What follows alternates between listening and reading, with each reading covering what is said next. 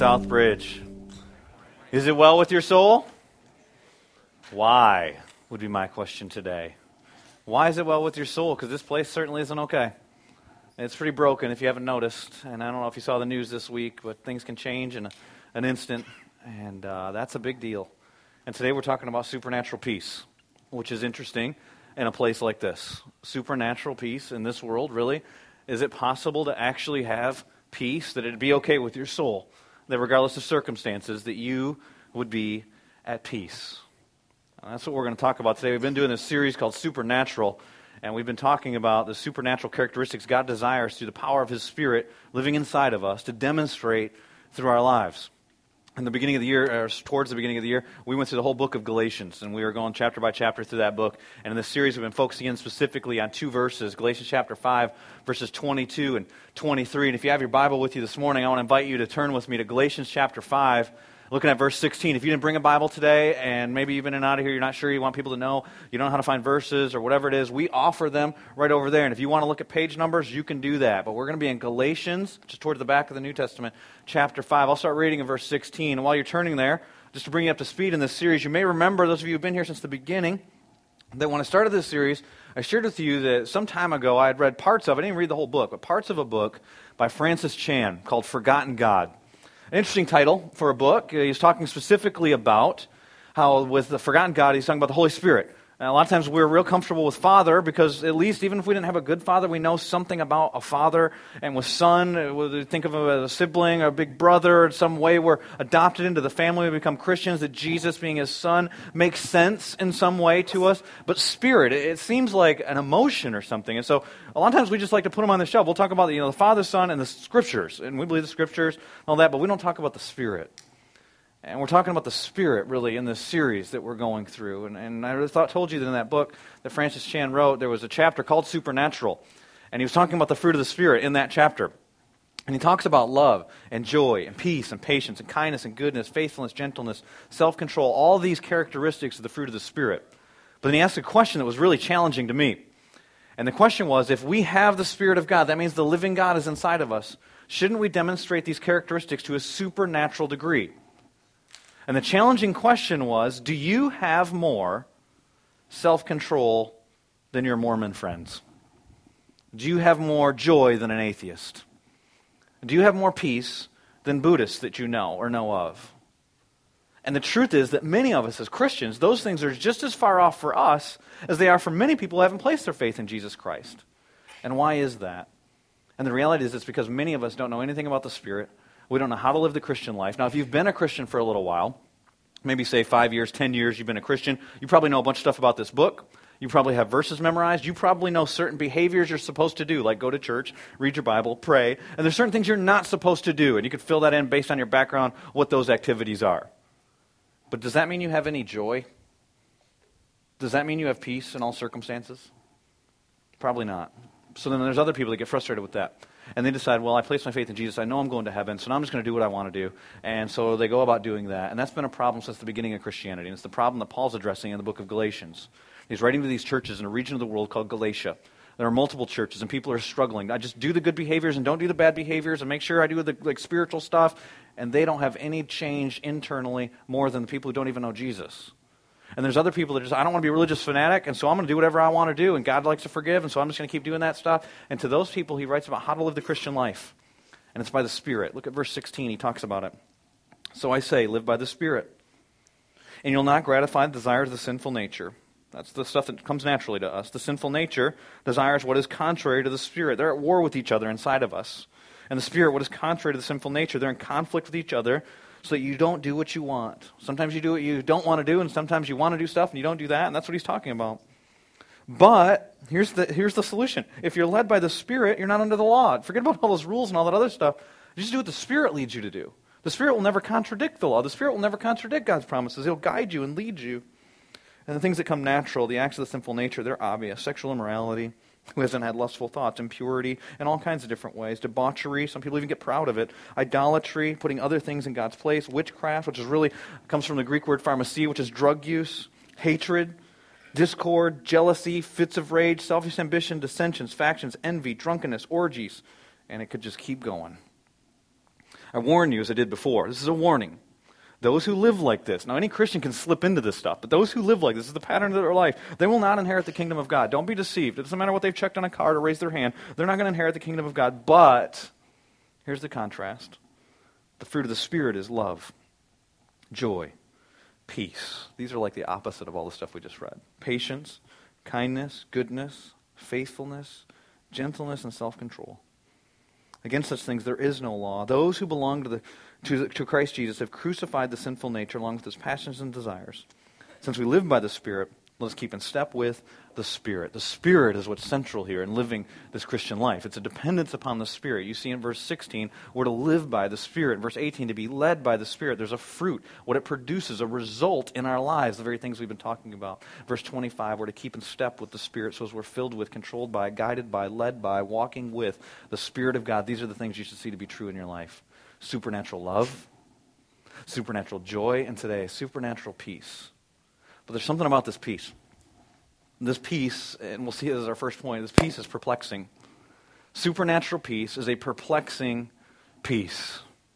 If you think about our world, there are lots of things that are perplexing to me, and maybe it's I'm just too simple-minded or something, but there's a lot of stuff I just don't understand. And I was telling the first service, we've got little kids, we take them out to restaurants, and those of you who have little kids, do you ever notice every restaurant has the same kids menu? It doesn't matter if you go to a Mexican restaurant, a Chinese restaurant, American restaurant, whatever restaurant you go to. It's probably like Israeli restaurants. They have the same menu. Grilled cheese sandwich, pizza, chicken fingers. And everyone, they might miss one of those first two, everyone has chicken fingers. Now, here's my thing. Have you ever seen a chicken? How many chickens do you know that have fingers? So what are they serving these people? I mean, what is this? It's like a conspiracy. It boggles my mind. There are lots of things that are confusing to me, that surpass my understanding, that are perplexing to me in our world. Like, for instance, some of the things that we value. I was reading this week about some of the most expensive things in the world. And I read that the most expensive watch in the world was $25 million. And I thought to myself, how do you even do that? And then I found there's a picture of it.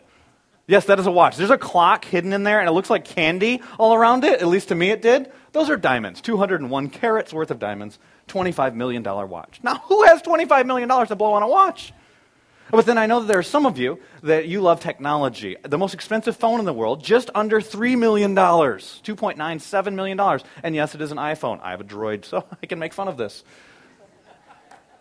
So, a $3 million, you think about what it's like when the 5S comes out for you and you just bought the 4S.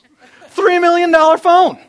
That boggles my mind. I can't understand why anyone would do that. Some of you, wives, you're confused by your husband and his boyhood idea of still having his baseball cards around your house, right? Like he still has these football cards, basketball cards, baseball cards. Do you know that some of those cards could be worth a lot of money? Most expensive card in the world, little piece of cardboard, worth $2.8 million. It's a Honus Wagner right there. The holy grail of all baseball cards. But here's the one that really boggled my mind. It's the most expensive painting in the whole world. I'll give you a second to enjoy it. Yes, I may have one, or at least a simulation of this on my refrigerator that my kids did in Bridge Kids a couple weeks ago. However, this painting is worth $140 million. You can view it online for free or here today. I have no idea what the copyright is, but there it is. $140 million painting. That's perplexing to me. And today we're going to talk about something that is so perplexing, especially in this world, that even Paul acknowledges it in his time, in the Bible, a couple thousand years ago. In the book of Philippians, he says this, don't be anxious about anything. That's a command. Now, let me pause with this. Last week I told you I struggle with anxiety. Don't be anxious about anything. Most people are pretty like, yeah, I struggle with anxiety too, worry, not a big deal. If I told you I was going to go home and do drugs, most of you would be like, bothered, but he's a pastor, he does drugs? What are you talking about? But we're okay with this sin, right? Like, it's just kind of acceptable. He says, don't be anxious about anything? Let that sink in for a second. Anything? There are some people who might not have come to church today because some crazy person come walking into a theater and they saw stuff in the news this week. Anything? But in everything, by prayer and petition with thanksgiving, present your requests to God. And then look at the promise in the next part of this passage. And the peace of God, which is perplexing. Some of your translations will say surpasses, which transcends all understanding, will guard your hearts and your minds in Christ Jesus. Do you have this kind of peace? This is not a peace based on circumstances. You can have this kind of peace in a world with an economy like ours where every politician promises that things will get better if they're just elected, and they get elected and things get worse. You can have this kind of peace in a world where you have no control over an idea whether you might get cancer. Because if you read an article today in whatever magazine, they'll tell you that certain things cause cancer. 2 months later, you'll read that they cure cancer, and so you have no idea. And that's the world we live in, unsure. There's so many things out of our control. And you might want to try and control things in your life. Most people do, but you can't. Secular philosophers, reading back in Greek time, even pre-New Testament, will talk about peace, and they'll talk about, here's what peace is. Peace is when you can isolate yourself from these circumstances, when you can control things yourself. Peace is when you don't care about other people, because if you give your heart to someone, they will hurt you somehow, inadvertently or on purpose. They will hurt you. And so what many of us do is we practice that stuff and how to have peace.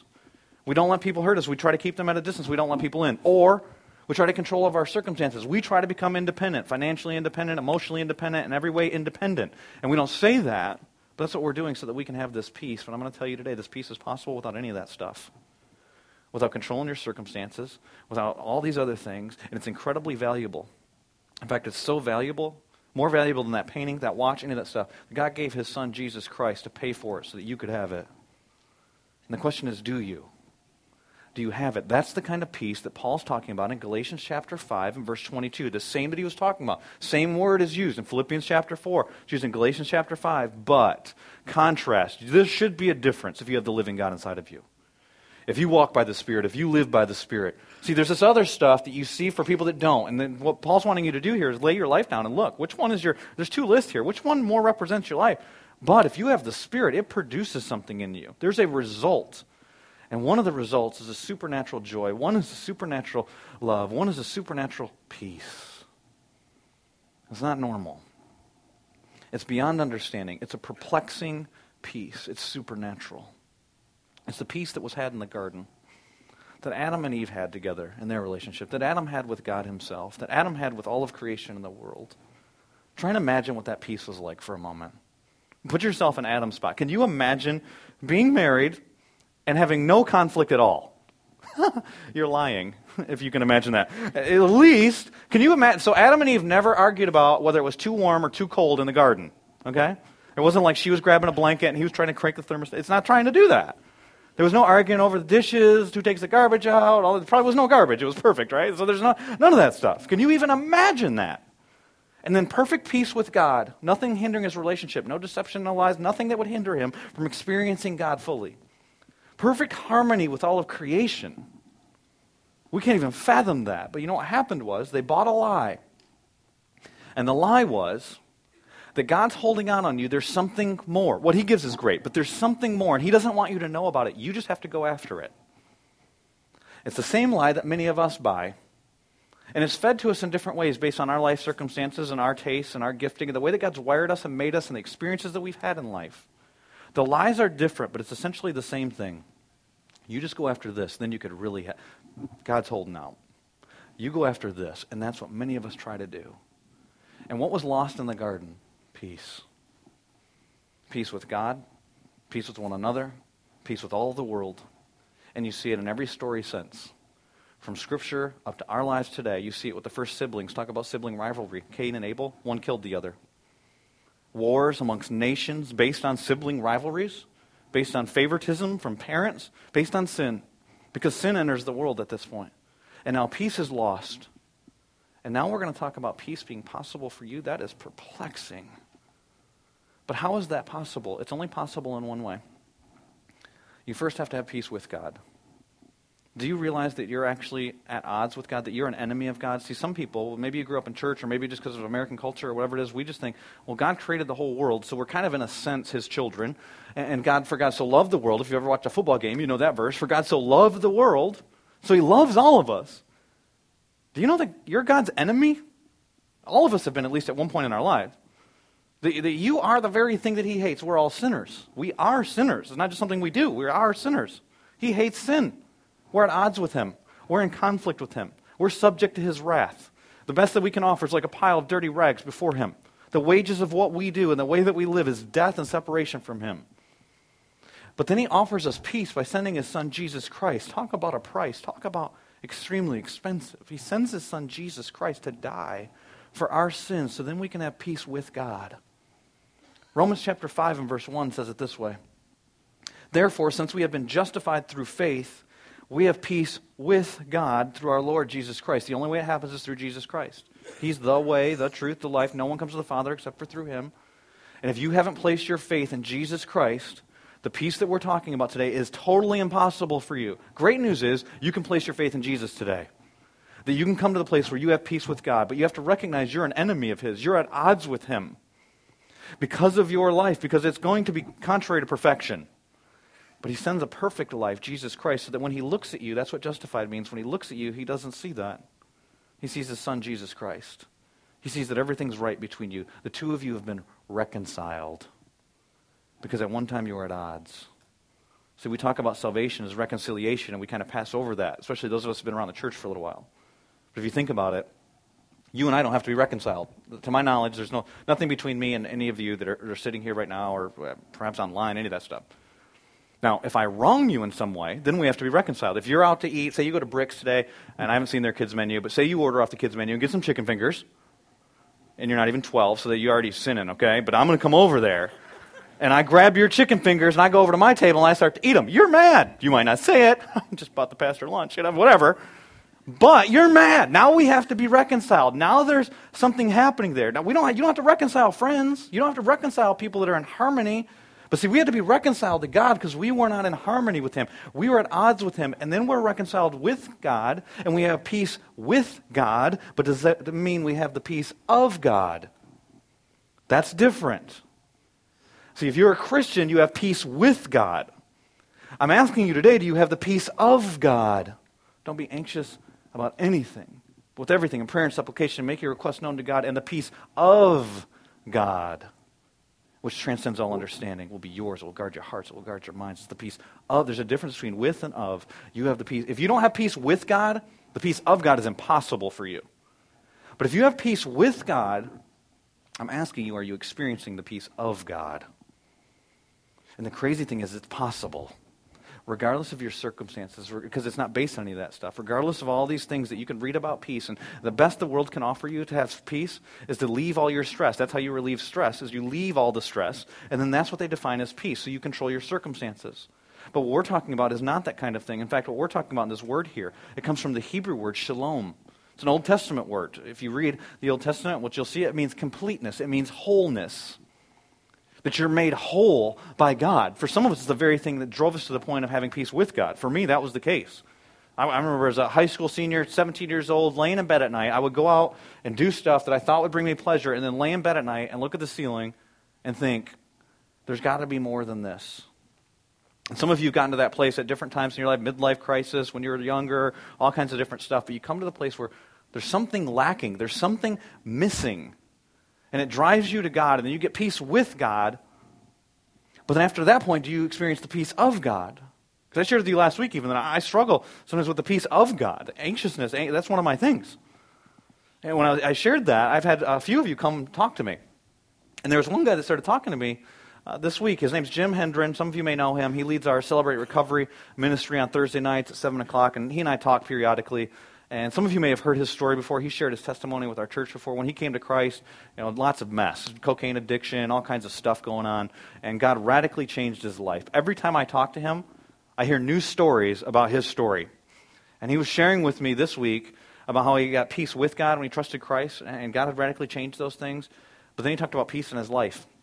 And one of the things, the mess in his life, is he owed people a bunch of money. He owed people the IRS money. He owed dangerous people money, all kinds of folks money. He said one day he was at his house, and some of those dangerous people came to his house to kill him, pounding on the back door, climbing up the porch, trying to get in the house, and he was inside the house. He was there. And he said, but I had total peace. He had the peace of God. Why? How? How does that happen? And he said, well, I had the peace of God because I had given that stuff to him. And he told me what to do. Tell the truth. Do what's right. Tell the truth. And his peace was based on truth. And in circumstances where it would make no sense to have peace. And we live in a world where it would make no sense to have peace. With the finances the way they are, with tragedies the way they are, with stuff that we saw in Colorado this week, that we would come and then sit voluntarily in the theater and know that somebody could walk in at any moment. Things can change. But we can have peace. And it's not just that we control our circumstances. It's a wholeness, a completeness in soul that rests in the truth of God. And you see it throughout the scriptures. You see guys like Daniel. I was reading Daniel yesterday. And you know Daniel, when he gets through, you can read it in Daniel 6 if you haven't read it in a while. He gets thrown in the lion's den. You know who's all stressed out? It's King Darius. It's the king who doesn't know Jesus. It's the king who doesn't know the one true king. And you see Shadrach, Meshach, Abednego. You see they've got peace. You see them with the angel of the Lord. But other people around them don't. And they seem to have control. They seem to have money. They seem to have all the things that we strive for to obtain peace in our lives. But there's something different about some of these folks who have the peace of God. Think about that for a second. That means it's the peace that God possesses himself. What is that like? In your mind, try to grasp for a moment, just for a moment. I know that we're not even actually able to do it, but what is it like for God when circumstances happen in the world? Do you think he ever gets stressed out? Oh man, I didn't know that this was going to happen. Think about what's going on in your life. Oh man, I didn't plan for that one. I don't have control any longer. I never would have thought that they would decide to do this. What are they thinking moving to this city? Does God do that? So imagine what his peace is like. We ultimately see it demonstrated through Jesus. Talk about somebody who had peace. All of these characteristics, love, joy, peace, patience, kindness, self-control, all that stuff is demonstrated in the life of Jesus. And what the Spirit is doing in our lives is working those things out so that people will see the life of Jesus in us. And think about how peace was demonstrated in Jesus. And now he had different emotions, right? He got angry. He goes into the temple, overturns tables. He's upset with what's happening there, but he still had a completeness of soul. He wasn't fearful of the circumstance. He wasn't worried about these temple guards who, physically speaking, should have been able to just take over and stop him from doing this stuff. No one's supposed to be able to come in and do this. And when he stands before the Pharisees, confronts them, he has no fear in these things because he's got a peace of God. There's times when people want to kill him. They want to stone him. They want to throw him off a cliff. And they can't because he acknowledges that God's in control. You see him in situations, too, that are somewhat humorous sometimes. How about when he goes to feed 5,000 people and he says to his 12 disciples, hey, feed these people. We can't feed these people. Look at all the people here. Send them somewhere to go get some food. And then some of the disciples we learn are real dorks. They're sitting there trying to figure this out. They got their calculator out. Philip's trying to figure out, friends, 8 months' wages for everybody to have a bite. They're trying to figure this deal out. And Jesus is like, give me that kid's tuna fish sandwich. I got this. He's got peace, okay? You look at the people right after that, they're in the boat, and people are trying to get them, so they go off by themselves. There's a storm that happens, and the disciples are crying out, don't you care? He's sleeping. And he gets up, calm down wind, calm down waves, we're good, okay? There's a peace. Because God's in control. Nothing's going to happen out of God's plan. He believes that God actually wants what's best for his glory, for your good. He actually believes God's character and who he is. And oftentimes what happens for us is we miss out on that stuff because we get divergent from the truth. We have peace with God, but then the way we live our lives according to lies, according to deception, according to other things, other promises, and they rob us of the truth of God. And so this peace, it surpasses understanding. It's perplexing to us, but how do we experience it? Well, it needs to be realized in truth. Because supernatural peace, it's perplexing, but supernatural peace, it's realized through truth. And we got to know the truth. Who's the truth? It's Jesus Christ. I'm the way, the truth, and the life. What happens for many of us, though, is that we get distracted from that. That's what happens in my own life. When I experience anxiety and worry, and sometimes I get off the truth, and I start to believe lies. What lies do you believe that hinder you from experiencing the peace of God? And a verse that's been really meaningful to me has been Isaiah chapter 23, or chapter 26, verses 3 and 4. It says, you will keep in perfect peace, him whose mind is steadfast. You know what that means? That means firmly focused. It's fixed upon him. Keep your eyes fixed upon the author and perfecter of your faith. It's fixed upon the truth. It's fixed upon him. But so many times what we're like is we get off track. We get derailed, distracted from the truth. And we might know it. Maybe we grew up in church. Maybe you just read it this morning, and then 5 seconds later, something happened, right?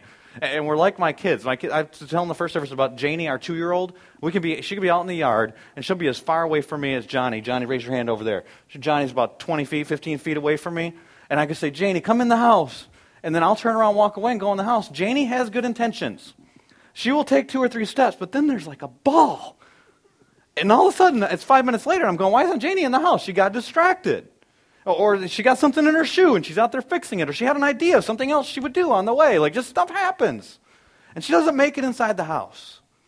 She's not steadfast. She's not even able to be steadfast, focused. So I have to be there and guide her and ask her in.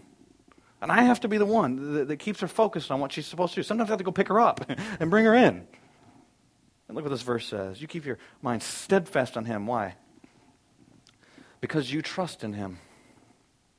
And who is he? Verse 4. The Lord. And you can trust in him forever. Why? Because the Lord is the rock eternal. And while your circumstances change, he never changes. And so we keep our minds fixed on the rock, the foundation, the cornerstone of our faith, the cornerstone of the church, the cornerstone of everything that we say we've given our lives to when we surrender to Jesus Christ. When we walk by the Spirit, when we live by the Spirit, and we're controlled by and guided by the Spirit. When he leads our life, we stay focused on Jesus Christ and his truth. And what happens many times, very practically speaking, is that's not what's going on. We believe the truth. We believe we're on our way to heaven. We've got that down. We've memorized some verses. But when we actually go to make decisions in our lives, we do what seems best to us. We believe promises oftentimes that are not promises from God. They're promises from worry. They're promises of fear. If you'll just protect yourself, then you'll never get hurt. Promise of fear. The promises of anger. If that person hurt you, you got to have control over them so you don't forgive them. Promise of anger. So you'll have control. It's a lie, but it's the promise of anger. And the promises of bitterness. The promises of, if you just have more stuff, then you'll be self-dependent. You'll be secure. If you just, and there's some goal for you, accomplishment, success, your title, your thing, whatever it is, and those are all the lies that get us distracted from the author and perfecter of our faith, the truth. And I'm going to share with you, sometimes my worst time is right before I come up here and preach. Last week I was sharing, for those of you who weren't here with our church, that anxiety is a big deal for me. It's been for the last year and a half, 2 years. I'll get worried about stuff, so much so that I think I'm even going crazy at the moment because it just feels like I just don't know what to think. And I get so worried, and I'm wringing my hands and stressed out about moments. And one of the worst times sometimes is right before I come preach. I'll be sitting right up here, and oftentimes that's where I'm at, and I'll start to have stuff come into my mind that's like contrary to the gospel. Doubts, insecurities, stuff about my position in Christ, past sin that's brought back up. Just, how could you stand up and say this? And all those types of things today, even preaching on peace, knowing this is my struggle, to be able to talk to you about this stuff.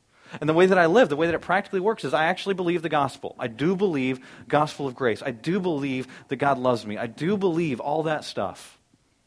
And I'll preach it to you. But then when I live my life and I screw up, I think, well, I've got to undo it. But I know that you love everybody, but I want you to bless me. So I double talk my way through it, like theologically, can make it happen. So I want you to, so I'll do extra good stuff. I don't actually make this transaction with the Lord, but it's kind of what's happening. And so then I'll just do 2 good things to outweigh the one bad thing, and then we're good, right? And I totally miss it, and I'm off track, I'm distracted, I'm derailed, and that's the lie that I believe, that you got to earn your forgiveness. But I know that, and I can quote to you 1 John 1:9, he's faithful, he's just, he will forgive my sins, and confess your sins to him. There's no condemnation for those who are in Christ Jesus. Romans 8:1, know all the verses. I could get focused back on that truth. You know where I go in those times when I want that peace? Is the Scripture. Passages like Isaiah, passages like Philippians, passages like one of my favorite encounters in all of Scripture. Is Luke chapter 7, there's this situation, because forgiveness is one of my things. So there's a situation in Luke chapter 7, and I probably talk about it all the time. But there's this meal that Jesus goes to at a Pharisee's house. His name is Simon. And he sits down at this meal, and if you're not familiar with the culture, that'd be a big deal. They didn't have blockbuster movies and ETV and all this internet stuff and all the things that are out there to grab people's attention and entertain them. And so if there was a big meal like this, the whole town would come. And even if they weren't invited and they weren't going to eat, they wanted to listen to what was happening in this conversation. They wanted to know, what are these important people like Jesus, a well-known rabbi, and a Pharisee who's a leader in the community, what are they talking about? And so there's all these people that are there watching, and there's a few guests there, Simon the Pharisee, some of his Pharisee buddies. And if you know the story, what happens is there's this woman, and she has a reputation. For sake of time, I won't tell you all about the reputation, but you can probably imagine what it is. What I find interesting about the story is that all the religious guys at the table knew her reputation. How did that happen? Maybe she's so well known, give them the benefit of the doubt, that everybody just knows. But they know who she is, and they know what she's like. And she comes up and she starts washing the feet of Jesus. He knows too, because he knows everything. And she starts washing his feet, and everybody's appalled at this. They're offended by this. Then Jesus starts a conversation. He gives this hypothetical story. He says, Simon the Pharisee, imagine that there are 2 people that have a debt. One has so much debt you can't even fathom the number. I'll give you the number. And then the other one has more debt than they can pay, but it's a lot less debt. And suppose that the one that's owed the money forgives both debts. Who loves him more? And Simon the Pharisee says, I suppose the one with the greater debt. And then he grabs the face of this woman and says, do you see this woman? Everybody's been watching that woman the whole time. Do you see this woman? And he starts to contrast, Simon, here's how you've treated me, and I was a guest at your meal. And here's how this woman has treated me. This woman has sins. They are many sins. And she loves much. And she's been forgiven. And then Jesus tells her right to her face, you're forgiven. And I love how he ends this passage in Luke chapter 7 and verse 50. He says, your faith has saved you. Go in peace. Because she's been forgiven. Because now she has faith in what? The truth in Jesus Christ. And I don't know what God's done in your life. I don't know what your lies are. I don't know what your story is. But I know this. When he saved you and he gave you peace with God, he did something supernatural in your life. And all those promises and all that truth became accessible to you. And it's that truth where we realize that peace. But it goes beyond just knowing that truth. It's in trust that we experience that peace. See, supernatural peace is realized through truth, but supernatural peace is experienced, difference, through trust. And the question is, who or what do we trust? There are all these promises. Whatever you trust is what rules in your life. And I can fill in promises. I can just make up promises for you that are out there. If you have this much stuff, then you'll be happy. And if that's what you trust, then you make decisions in your life based on that. If you trust that as long as people think you're a good moral person, then you and God are cool, then you live your life based on other people's opinions. If you trust that you've got to please other people, you will change who you are for the sake of making other people like you. And that is the promise that you trust. And that's what rules in your life. Do you know what the Scripture says is supposed to rule in our lives? God's peace. Colossians chapter 3. This has been an amazing passage of Scripture for me the last couple of weeks. Colossians chapter 3 and verse 15. It says, let the peace of Christ rule in your hearts. That is a command. Let the peace of Christ rule in your hearts, since, as members of one body, you were called to peace. He made peace with you and other people. There's no longer Jew or Gentile, slave or free, male nor female, race doesn't matter, socioeconomic. He can make peace between people. He can make peace between you and him, so then you should live at peace. He's a God of peace. He is peace, and you have him living inside of you, then certainly you should be at peace. But if you're going to have peace, then you've got to let peace rule. John Piper says this, if you want peace to rule in your life, then God must rule in your life. And so the question is real simple. Who do you trust? Do you trust those lies? Do you trust that other stuff that comes into your mind? Or do you trust God's promises? Do you trust the gospel? Simple promise, right? That God loved you. That is the most basic promise in all of Scripture. Do you believe that? Or do you believe the lie that I can say, God loves you, and you think, yeah, but there's this stuff about me, and maybe you wouldn't totally reject it, but it kind of applies to other people more than it does you? Then you're trusting a lie. Do you believe that God sent his son to die for you, that you were that important, that he would pay a price that we could never put a dollar amount on to possess you, that you'd be his child, that you've been bought with a price, 1 Corinthians chapter 6. Do you believe that? And I don't just mean can you quote it like I'm quoting it to you. I mean, do you believe it to the point where it changes the decisions you make? Because that's what faith is. Faith is when you make decisions based on the promises of God. Because what we trust is what determines our decisions. And so do you believe these promises to the point where they actually influence the decisions you make in your life? Do you believe that it's actually better to give than it is to receive? Or do you think that he who has the most stuff wins? There's different promises, right? And you've got to decide, do you believe the promises of God or the lies that are being told to you? Because you have a thief, an enemy, who wants to steal from you. He wants to rob from you. He comes to steal, kill, and destroy. He wants to take from you the very thing that God's giving you. What's God giving you, John 10? The abundant life. What is that? It's the Christian life.